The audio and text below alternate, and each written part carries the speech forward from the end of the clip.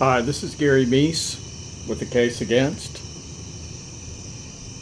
Back again to talk about the West Memphis 3 case in which Michael Moore, Christopher Byers, and Stevie Branch were killed by Jason Baldwin, Damian Eccles, and Jesse Misskelly Jr. on May 5th, 1993 in a wooded area in West Memphis, Arkansas, after the 3 8-year-old boys were missing. We're going to talk today about Jesse Misskelly's confession. I'm not going to get into the meat of the confession itself. That'll be for a later episode, 1 or 2 episodes from this. And it may take me a couple of episodes to get through that, since it's rather long and detailed.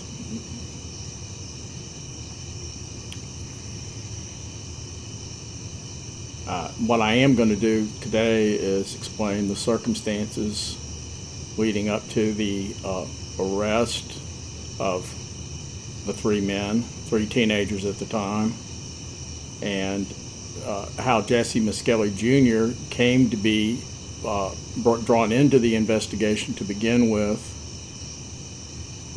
Essentially, he was a friend of Vicky Hutchison, whose son was friends with, particularly with two of the victims, Christopher Byers and Michael Moore, and had early on been involved in the investigation in the sense that police had an interest in Aaron Hutchison, who was also 8 years old and was also in the 2nd grade at Weaver Elementary in West Memphis. Because he was friends with them, they hoped they could get some useful information out of him, which they never really did. They also never got any greatly useful information out of Vicky Hutchison, but she had used her acquaintanceship with Jesse Misskelly to make contact with Damian Eccles, and up to that point, Misskelly hadn't been on the police radar in any sense. He was not known for wearing black t-shirts, listening to Metallica, or a strange haircut, though his haircut was pretty strange at the time of his arrest. But that was true for a number of kids asserting their individuality in West Memphis, Arkansas in 1993. There was nothing unusual about long haircuts, goth-style haircuts, gigantic mullets, such as the one sported by Jason Baldwin. Not all the kids had them by any means, but they weren't that unusual and certainly weren't anything that would draw the attention of the police. Neither would have listening to heavy metal music drawn the attention of the police. And black t-shirts were also common and would not have drawn the attention of the police. What did draw the attention of the police was Damian Eccles being among the early potential suspects, just simply because he had already shown a potential for violent acting out and strange behavior. Witnesses put him near the scene of the crime very early in the investigation. And then he failed a polygraph and gave very incriminating answers, which later came back to haunt him at his trial about the killing without he certainly didn't admit that he killed the boys, but he gave some information, the police going off an FBI checklist, that made him a likely suspect. And there were other factors. The more they looked into Damian Eccles, the more it looked like he might well be responsible for the killings, though certainly the eyewitness sighting was enough in and of itself to make him a person of interest. That eyewitness sighting, by the way, is not mentioned except in a very peripheral fashion in any of the 4 documentaries that were made about the case, except a brief allusion to it in one of the Paradise Lost movies. It was a passing reference talking about the difficulty of trying the case with what they had, and among the attorneys, I believe. So, and it was not explained in any kind of fashion. This is the last chapter in my book, Blood on Black, so I'll be going into my other book, the follow-up of this 2-volume set called Where the Monsters Go in the Future. Those books are both available on Amazon in print and in Kindle format, and I also have a revised, condensed version of the 2 books called The Case Against the West Memphis 3 Killers, which is also available in the same formats on Amazon. And I'm just going to go ahead and get into the materials here in a chapter called They Were Going to Go Out and Get Some Boys and Hurt Them. The initial confessions on June 3rd, 1993 were the basis of the charges against Jesse Misskelly Jr., Jason Baldwin, and Damien Echols. The Paradise Lost films and many subsequent references to that confession frame it as a result of a 12-hour interrogation, with the implication that the police browbeat the none-too-bright Misskelly into a false confession. The times are on record, and the facts vary greatly from the Paradise Lost time frame. And I'm going to get into, that's a lot of what this is about, the blatant lies. There's a lot of misdirection in the Paradise Lost movies and a lot of omitted materials. But the reference to Misskelly's 12-hour confession is just a flat-up lie, which they've never bothered to correct because nobody's going to hold them accountable except a few people on the fringes, such as myself, talking about the case. And we're safely disregarded because they know nobody is going to pay enough attention to us when they've got this highly lauded documentary film to fall back on and all their Hollywood supporters. Anyway, that's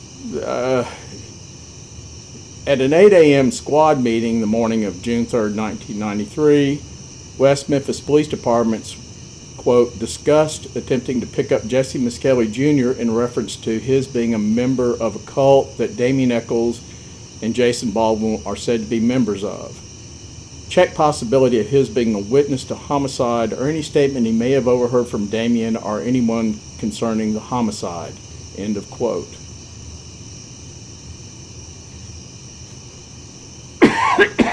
Excuse me. Detective Mike Allen went to the Misskelly home and was told Jesse Jr. was not there, but that Jesse's father was at his job at Jim's diesel service. So Allen talked to Jesse Sr. at 9:45, and Jesse Sr. gave him the go-ahead to pick up and talk to his son.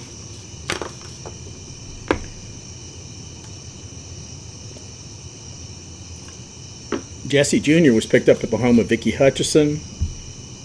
Mike Allen and Jesse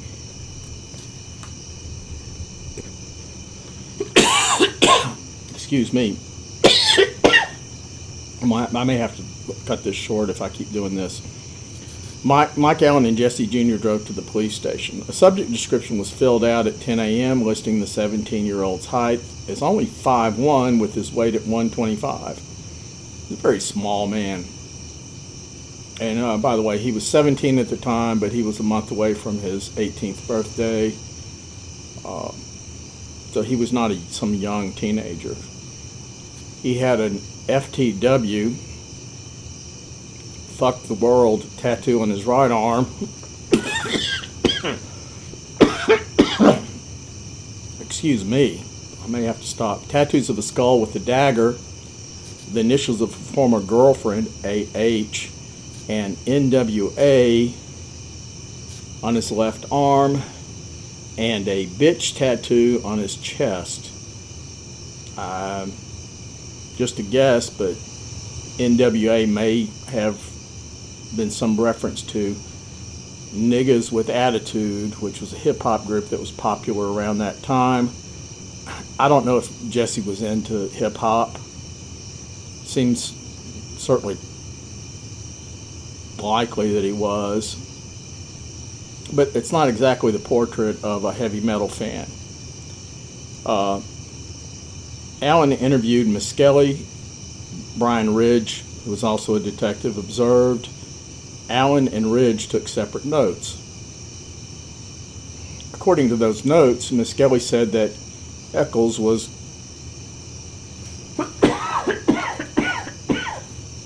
sick and drinks blood, that Eccles was always in the company of Baldwin, and that Eccles had a girlfriend, Dominique, skinny, pregnant, and red-haired. Misskelly said he had known Eccles for about a year. Excuse me a second.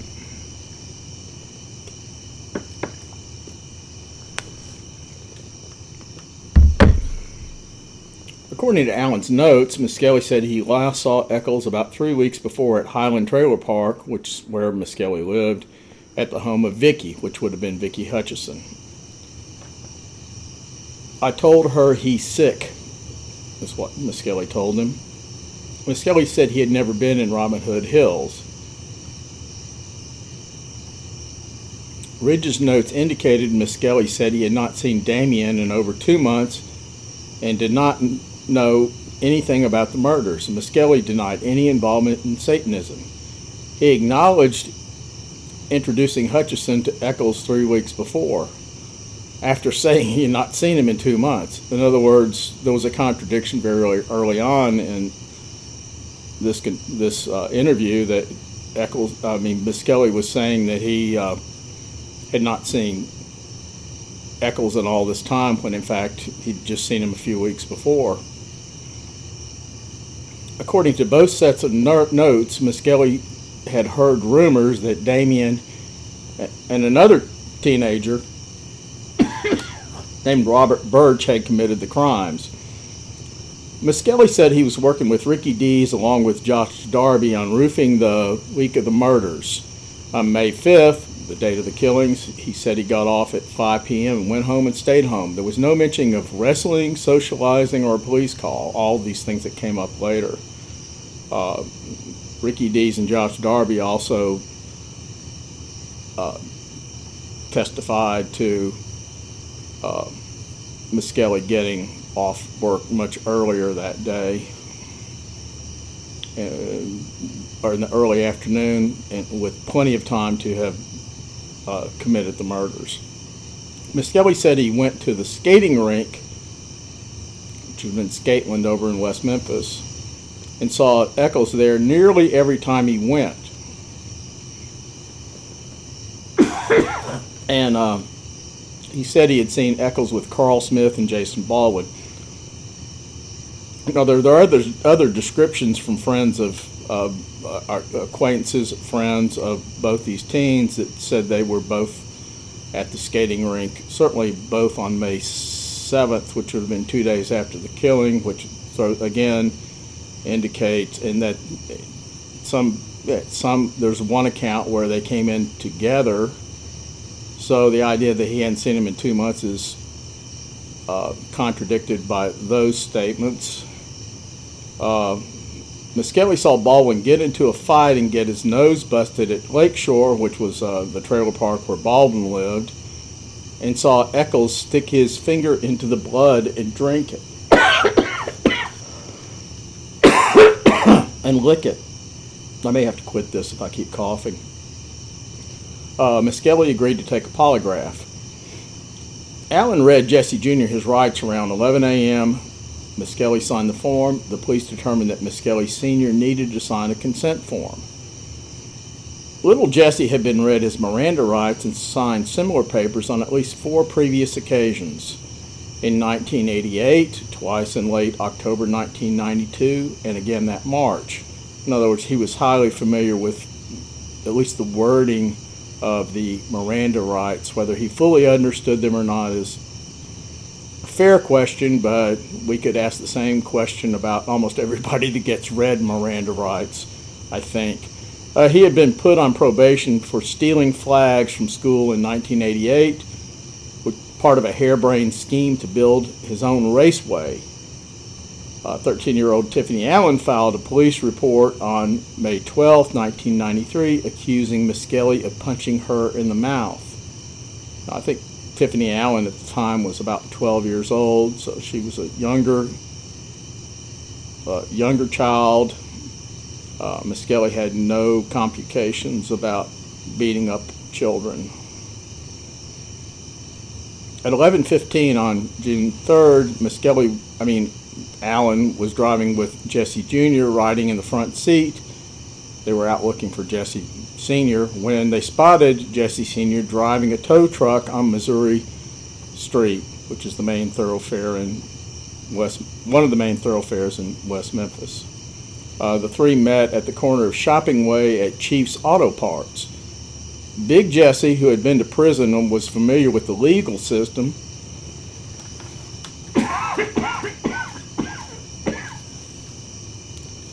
signed a waiver allowing Jesse Jr. to undergo a polygraph exam. Jesse Jr. was advised again of his rights by Detective Bill Durham at around 11:30 a.m. in preparation for the exam. Jesse Jr. initialed and signed the form. 3 charts were completed at 11:55 a.m., 12:03, and 12:11 p.m., with about 15 minutes spent on an interview after the test. After analysis, Durham announced around 12:30 p.m. he's lying his ass off.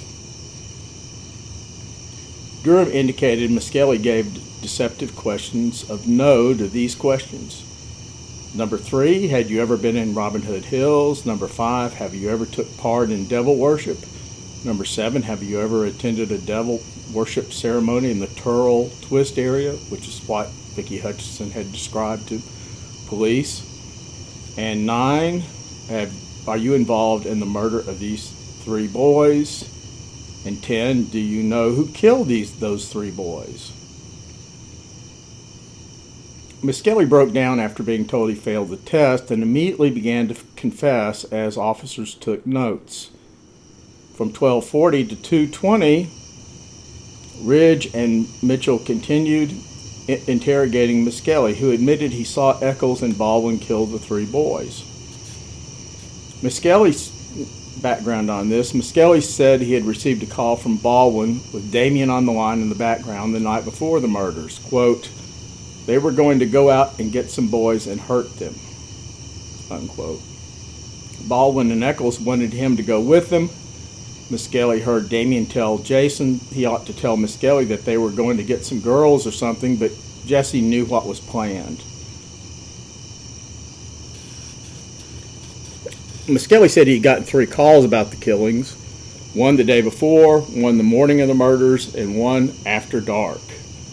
In the last conversation, Misskelly said Baldwin was on the line, but Misskelly could hear Eccles in the background saying, we did it, what are we going to do now? What if somebody saw us? He said it sounded as if Baldwin was at home on that call, since he heard Baldwin's brother in the background. Misskelly couldn't give more exact times on the calls.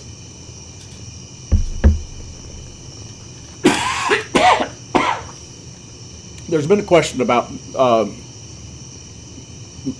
phone company records on all these various phone calls, not just these, but others in the case, and the police were questioned about this during the trial, Baldwin Eccles trial, I believe, and they said that they were not able to obtain the phone records. At this point, this late date, it's difficult to determine whether that was actually the case or not, how much effort they put into it. No one knows. The ones who know are probably not going to be saying anything about it.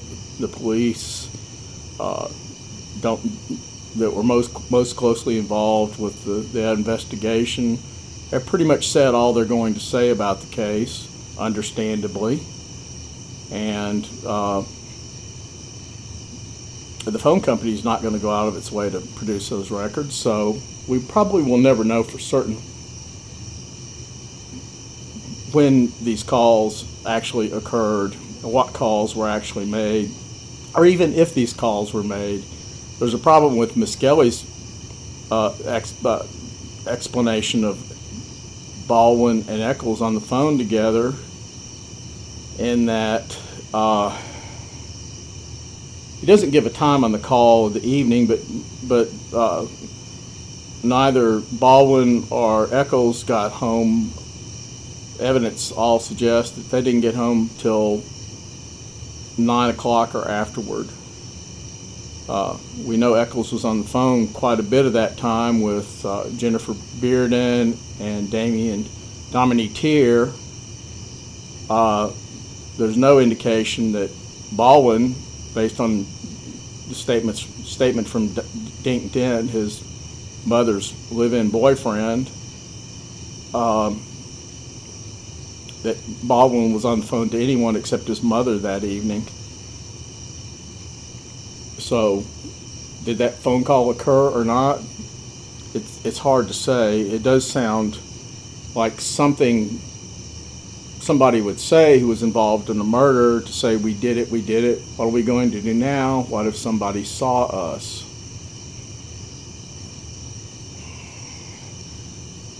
Misskelly said he had seen photos of the victims during a cult meeting. Misskelly was shown a photo of Christopher Byers after he looked hard at the photo, is how it's described. Misskelly said it was the Moore boy, referring to Michael Moore instead of Christopher Byers, and said the boy was in the Polaroid shown at cult meetings. Now, Misskelly, later, in one of his many confessions later, he told an inmate another inmate after he was convicted, about his involvement in the killings, and laughed about the fact that he never could keep all the identities of the boys straight. Michael Moore and Christopher Byers arguably didn't look that much alike, but they both had brownish. Michael Moore's hair was darker than Christopher Byers. They don't really look alike, but let's just assume that Misskelly either was throwing out a little disinformation to the police, as he did during the interrogation and the confession, or he simply couldn't tell the difference between these boys, or didn't care enough to come up with a correct identification. It's hard to tell exactly what would be the cause of this misidentification, but he didn't know the boys, and presumably, unless he'd looked at the newspapers, presumably he was not familiar with how they looked or how they would present themselves in photos.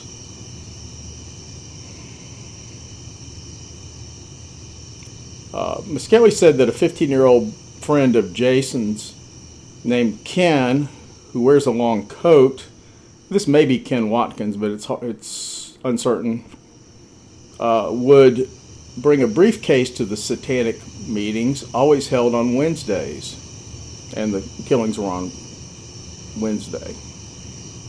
The briefcase contains guns, marijuana, cocaine, and a picture of the 3 victims in front of a house. He did not know who had the briefcase, which was never found.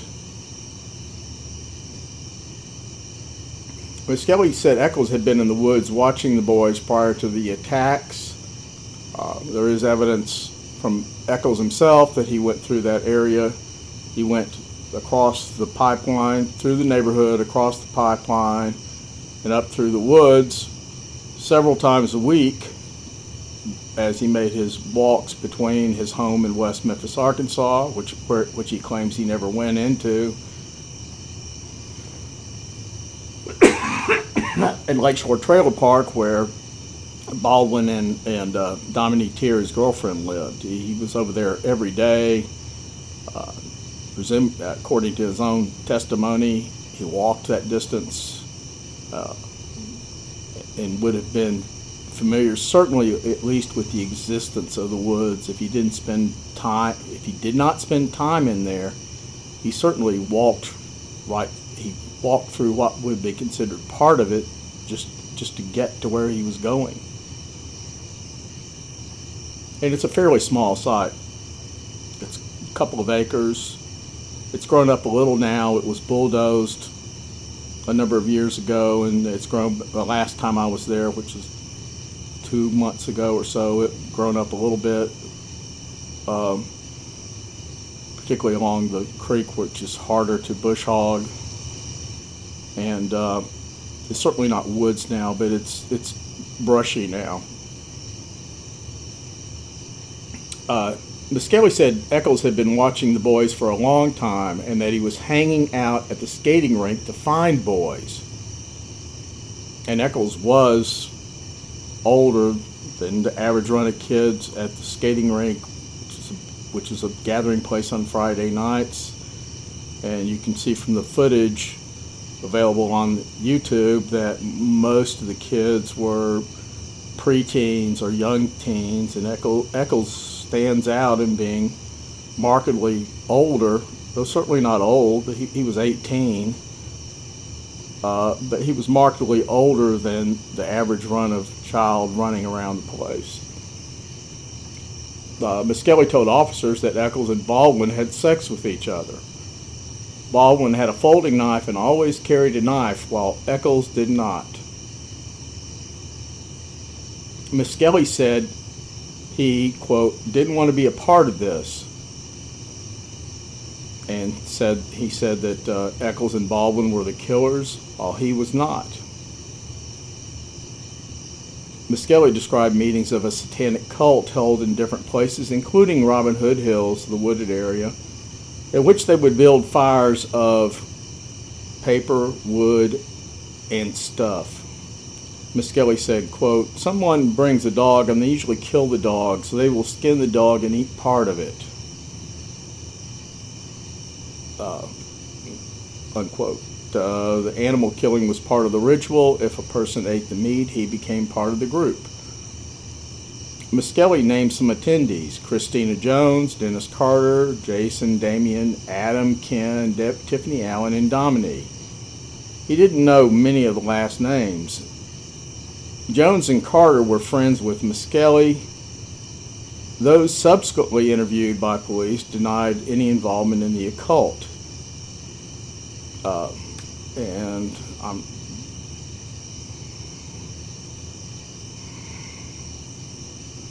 Generally 8 or 10 people would attend, and they had an orgy afterward, 3-on-1, he said. Ridge asked him,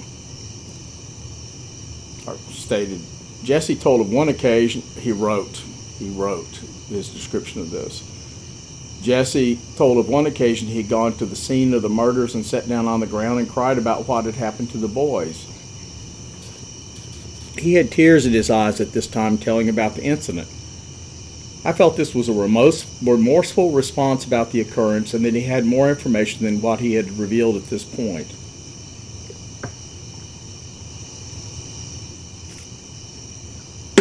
Those close to Jesse had seen signs of guilt and remorse.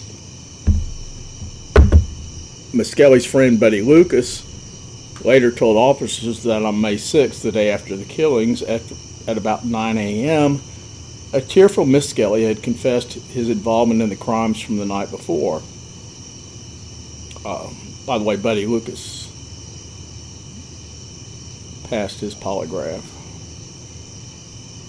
Louie Rush, Jesse Sr.'s girlfriend, lived in the family trailer. After Jesse Jr.'s arrest, 3 police officers visited the Misskelly home and secured the scene until a search team could arrive. Detective Charlie Dabbs wrote, excuse me a moment,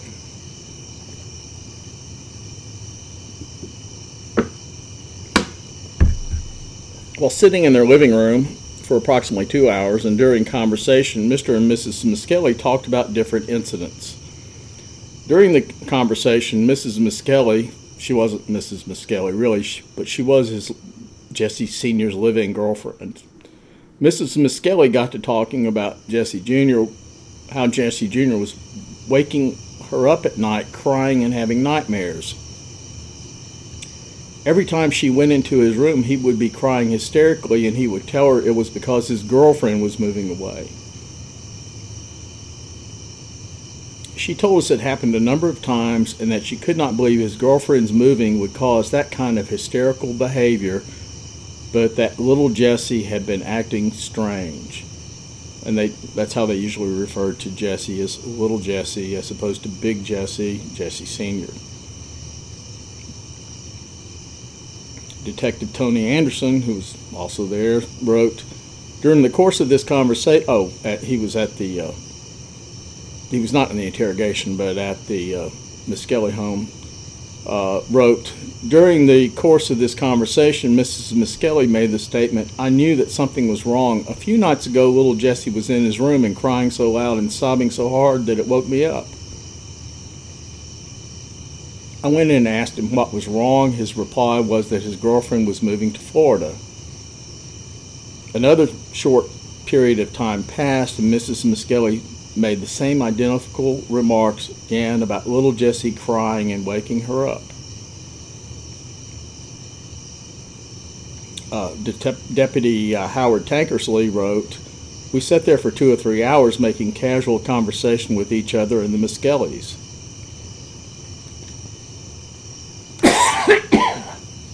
At one point, Misskelly's wife stated that one night little Jesse awoke her. He was crying and screaming. He asked her the next day what was, he has a date, but it was day, what was wrong, and he stated his girlfriend had him upset as she was supposed to be moving to Florida.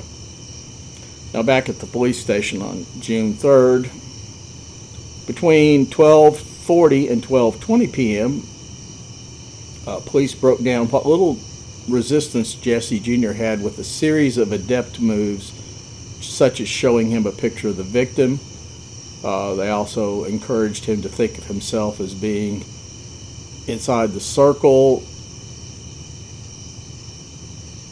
instead of outside it in terms of relief from the consequences of the crime, that sort of thing. Basically, they just encouraged him to talk to them, which is not unusual in police interrogations. It's certainly nothing wrong, and it's not considered coercion to perform these kinds of adept moves on potential suspects. But Misskelly was already talking freely, and then Gary Gitchell, who was the chief inspector, played a tape recording of an eerie voice saying, "Nobody knows what happened but me." The voice was Aaron Hutchison, who, by the way, knew Misskelly, and it wasn't in the context of implicating Misskelly at all, but this was enough to spook Misskelly into telling Gitchell and Ridge, "I want out of this. I wanted to tell you everything." And he did just that.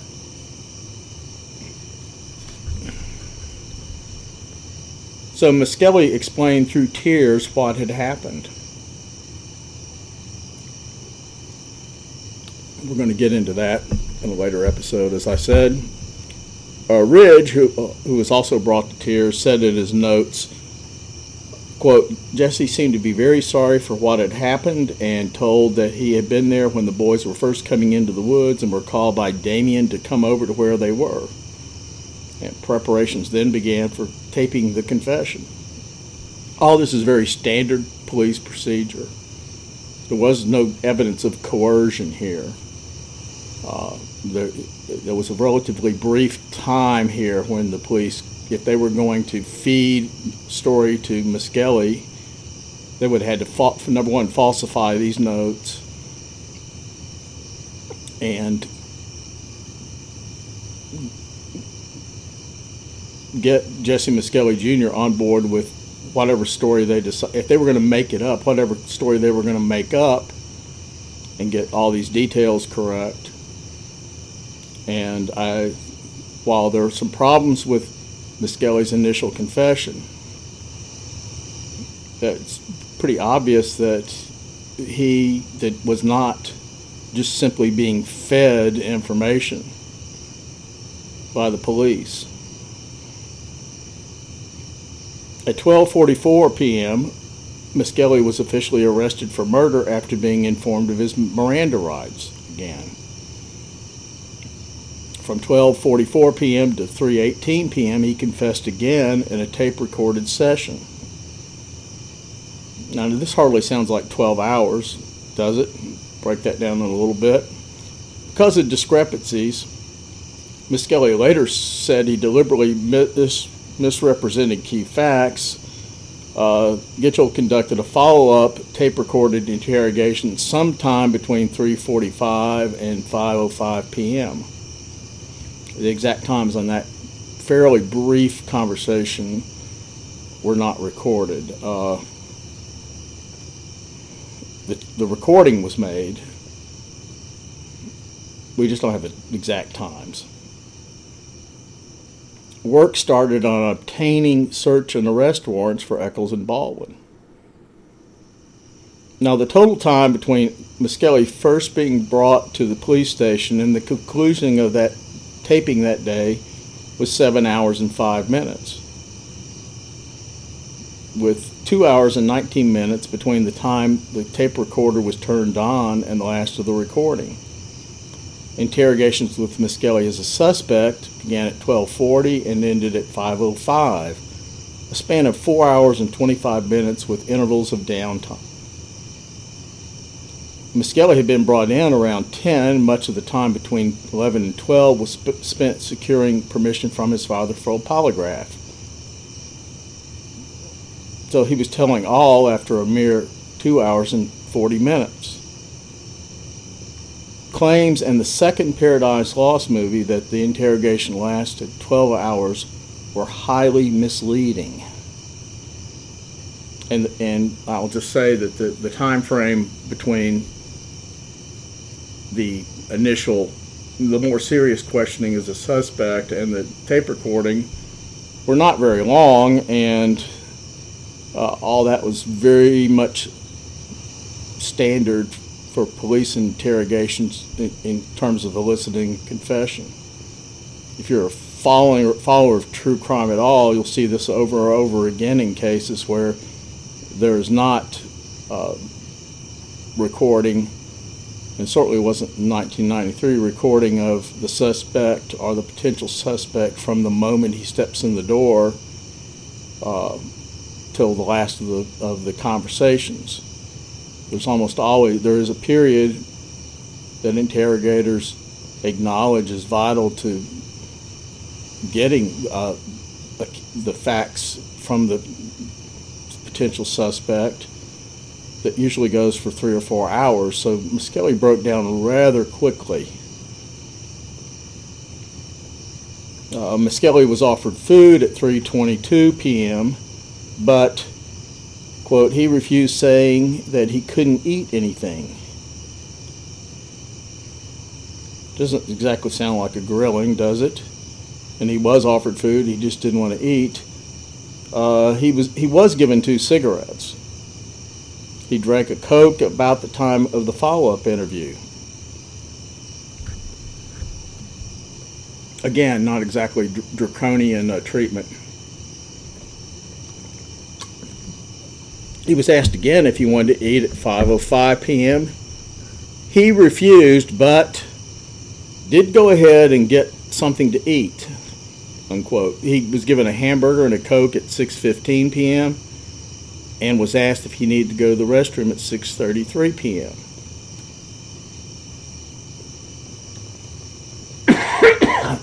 At 9:06 p.m., Ridge, Gitchell, and Fogelman appeared for a probable cause hearing before Judge Powell Rainey. He was a municipal court judge.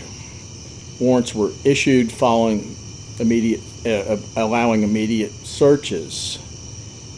Now, roughly 12 hours did elapse between the initial contact with Misskelly and appearing in court for the probable cause hearing, but by no means was Misskelly interrogated relentlessly for that entire period of time. It simply didn't happen.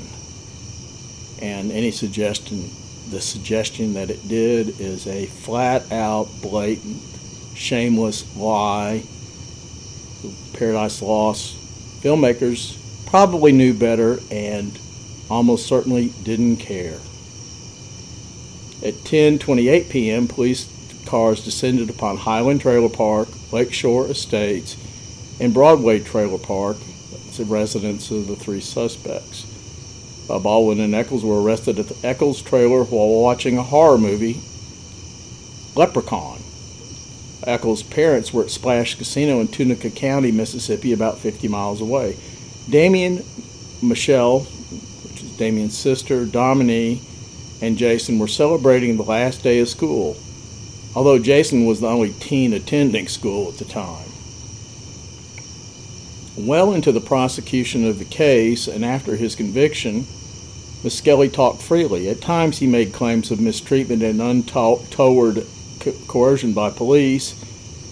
He continued to swear he was innocent when talking to his father and family, but talked of his guilt with police and also with his attorneys, by the way, until they came upon the idea that the confession had been coerced, and suddenly the conversations between Misskelly and Dan Stidham changed. Various officers and attorneys, both for the prosecution and defense, heard his confessions in a variety of settings and circumstances. Misskelly consistently told them that Baldwin and Eccles killed the three boys on May 5th in Robin Hood Hills in his presence and with his cooperation. Okay, that's the end of that. That's the end of the book. Pardon the coughing. I'm not seriously ill, but I have a very nagging condition that comes and goes. For talking for fairly long periods of time irritates my throat and I cough. I have it under better control at some times than others. I wish that were not the case. I will say, as a follow-up to all this, now that I'm off the book, I will stop if I presume coughing again, but I watched the case against Adnan Syed last night again on HBO, all 4 episodes. I'd seen it before, seen it I think twice before, and I saw it again last night. I would still say that Adnan Syed he's guilty legally, and he sure looks guilty. The idea that this 17-year-old had no motive for killing his ex-girlfriend is ridiculous. It's probably the most common cause of murders, forms of jealousy and forms of control. As with this case, the primary source of information, Jay Wilds, is unreliable, much more so than Misskelly, but he's an unreliable source with contradictory stories, and there's some contradictions in Miskelly's various confessions. Though, when you get down to the basics of what happened, he's remarkably consistent over and over and over and over and over again about who was killed, who did the killing, where it occurred, and all the other circumstances involved around it. Sometimes he adds new information, and in some cases he contradicts one set of circumstances with another.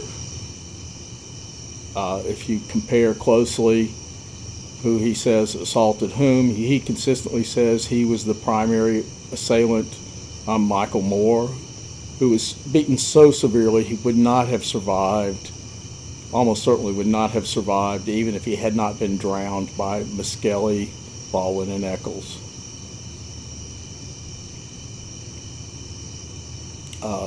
One thing that was striking, Amy Berg got an Emmy nomination for this series, and everybody in Hollywood holds hands and sings Kumbaya as they talk about the wrongly convicted. But, what's striking to me is information that was left out. There, in a number of cases, she talked on the phone with Jay Wilds, but she just quotes him in print. She doesn't bother actually giving you the actual conversation. For instance, you sort of ask why. There's a number of cases where you sort of go, if you have that information available to you, why don't you just simply present it to us rather than doing an explainer? I'm not saying she lied about what Jay Wilds said, but you can learn a lot by actually listening to the actual conversations, just as you can learn a lot by actually looking at the actual confessions of Jesse Misskelly Jr., which are online the last time I checked, and I don't know why they would be offline. Go to YouTube. Maybe YouTube took them down. They take down lots of things. Maybe they took that down. But they were there pretty recently, if I'm not mistaken. It was also striking to me that she managed to smear Don Kleindanks, who was High's current boyfriend, High being the victim, by suggesting that perhaps he was involved. And when she visits his former home county, she manages to find a house with a Dixie flag waving out front. It's not Don's house. Don doesn't even live in the county anymore. There are plenty of other houses in that county. But good old Amy Berg, as you could predict, does the Joe Berlinger, Bruce Sinofsky thing of smearing potential suspects, by throwing in extraneous and irrelevant images just to make some sort of social justice point. In other words, everybody in the county is no doubt a Ku Klux Klan member. It's ridiculous.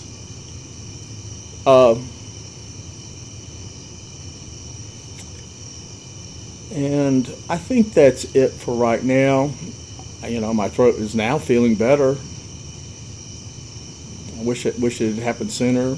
I was tempted to just stop the podcast because of that, but I've decided to press on. If you want to complain about it, go right ahead. I complain about it. It bothers me. I don't know what else to do about it. If you got suggestions, by all means, send them my way.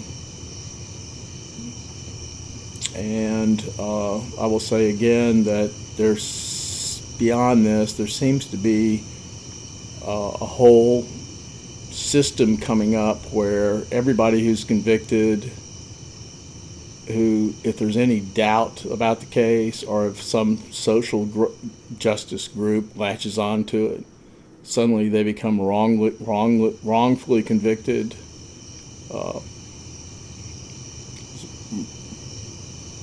Murder in Morningside Park in New York recently, a young woman stabbed to death by a number of teenagers, and the New York Times ran a story extraneously, irrelevantly bringing up the case of the Central Park Five and referring to them repeatedly as wrongfully convicted. Central Park Five confessed to that rape and that assault. They were implicated in a number of other assaults, really vicious assaults. You won't see that in when they see us. Ava DuVernay's Netflix not documentary, but docudrama about this. When they see us is one of the most egregious examples of misinformation and race-based propaganda. You get right down to it. Available. And, of course, it's lauded by critics and people who don't bother digging into the case, see that, and they go, oh, those poor boys. There was nothing. They don't deserve our pity. They deserve our contempt at the very least. They really deserve to have stayed in prison. They certainly didn't deserve a multi-million-dollar settlement from New York City, but Bill de Blasio knew he could improve his standing with the Black and Hispanic community and those who support this kind of cause by forking over money that was not his, and so he did so. It's shameful behavior all the way around. We see this again and again. The Rodney Reed case. And again, with the exception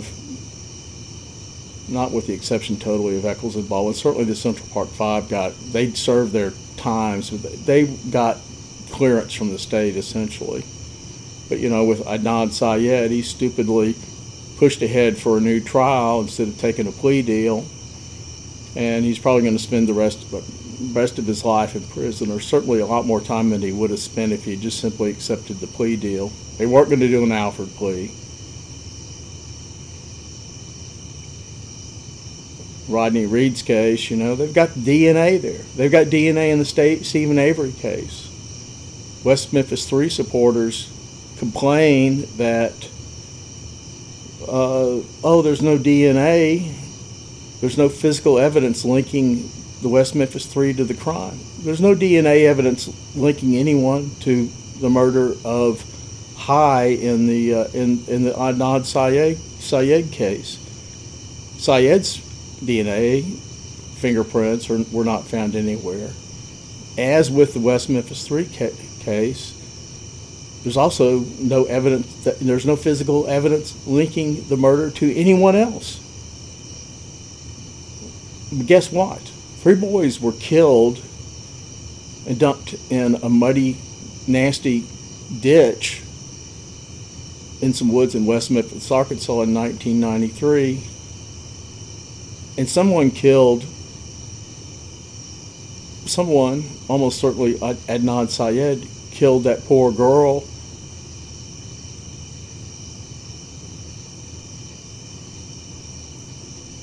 Anyway, that's it. Thank you. Bye. Hopefully I'll be back. Merry Christmas to everyone. Or, as some would prefer us say, pleasant, cooler than summertime weather to everyone. Hope you have good holidays. Hope to talk to you again in the next week or so. I'll be getting into Where the Monsters Go, and I'll probably read the preface to that before I get into the meat of the Misskelly confession. At this point, it's good for those who are following the podcast to perhaps get a refresher on the basics of the case. I think I go over it fairly well most of the time, just so people know what we're talking about. But I'll get into it more again in the next episode. Thank you for listening. Good night.